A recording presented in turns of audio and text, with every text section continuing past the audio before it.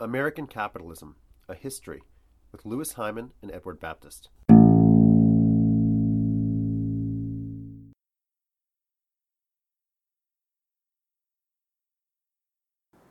It might seem strange to those of you who are very interested in international affairs, international relations, whether you live inside the United States or outside the United States, to hear that as late as the early 1890s, most people in the United States, and indeed many others around the world, thought of the United States as a relatively isolated country, a country that did not involve itself deeply in the affairs of the rest of the world.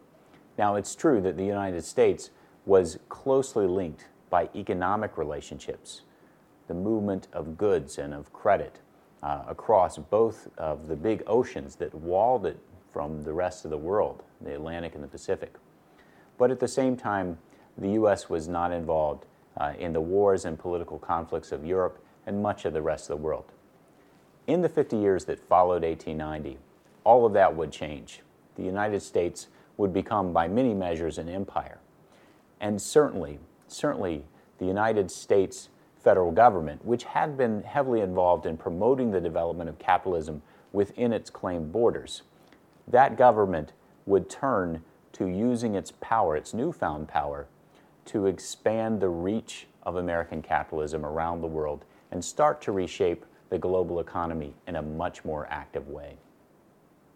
The late 19th century is a time of incredible economic growth. In Europe and in North America, industrializing nations are transforming at an incredible rate. Millions of people are moving to the cities, leaving behind their rural lives and going to work in factories.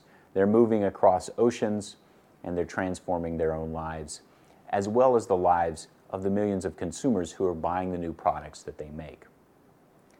Now, other lives are being transformed as well, as this is also an era of expanding European empire.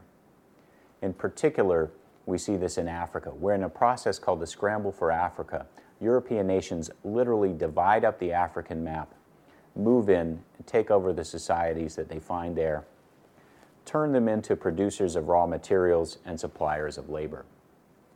Watching from the shores of the United States, Americans have two sets of reactions to this process.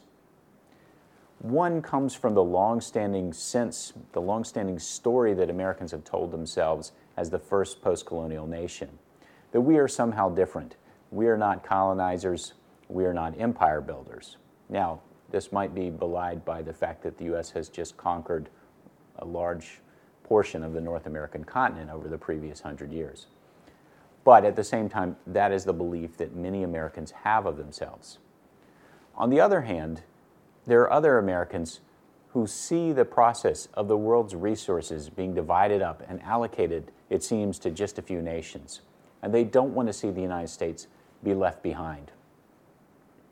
Now, all of these desires come to a head in the conflict with Spain and within the United States over the fact that Cuba, just a few miles from the shore of Florida, has been embroiled for the last 3 decades in a conflict with its imperial power, Spain. Many Cubans want to achieve independence from Spain. Spain doesn't want to let this profitable colony go. And the fact of this conflict hits Americans right in the sweet spot, as it were. It lines up both those realists and expansionists on the one hand and some of the isolationists on the other. Because the isolationists, the anti-colonialists, see Cuba as a nation that's a lot like the United States back in 1776. It's trying to achieve independence, and so they can justify some sort of intervention in that way. And on the other hand, those who want to see the United States become a great power cannot fathom how the U.S. could allow another empire to hold a colony just off the coast of the United States. When the American battleship Maine, visiting Havana, blows up mysteriously in 1898, killing hundreds of sailors, there's a perfect pretext.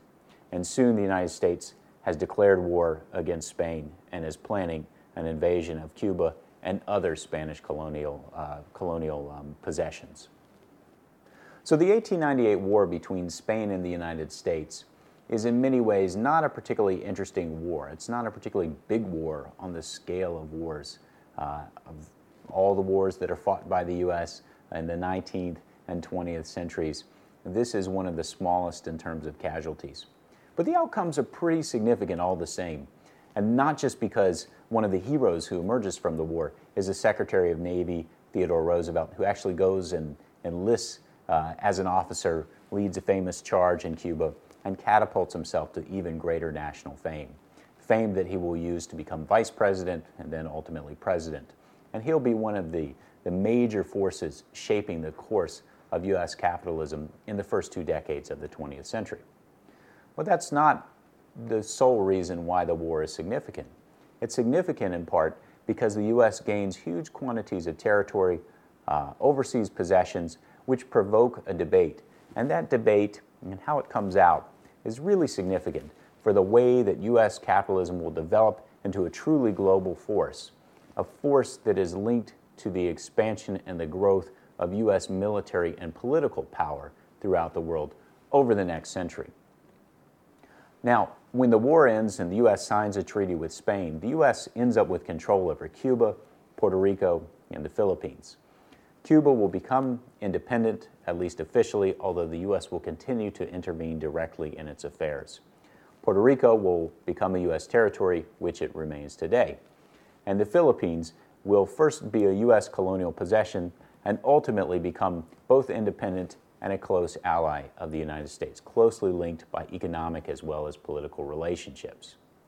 But the debate over how we get to that point is really significant because the sides at least seem to break down between those who want to keep those nations or those places, those societies at sort of an arm's length, and those that want to incorporate them closely, maybe even ultimately as states, into the United States itself.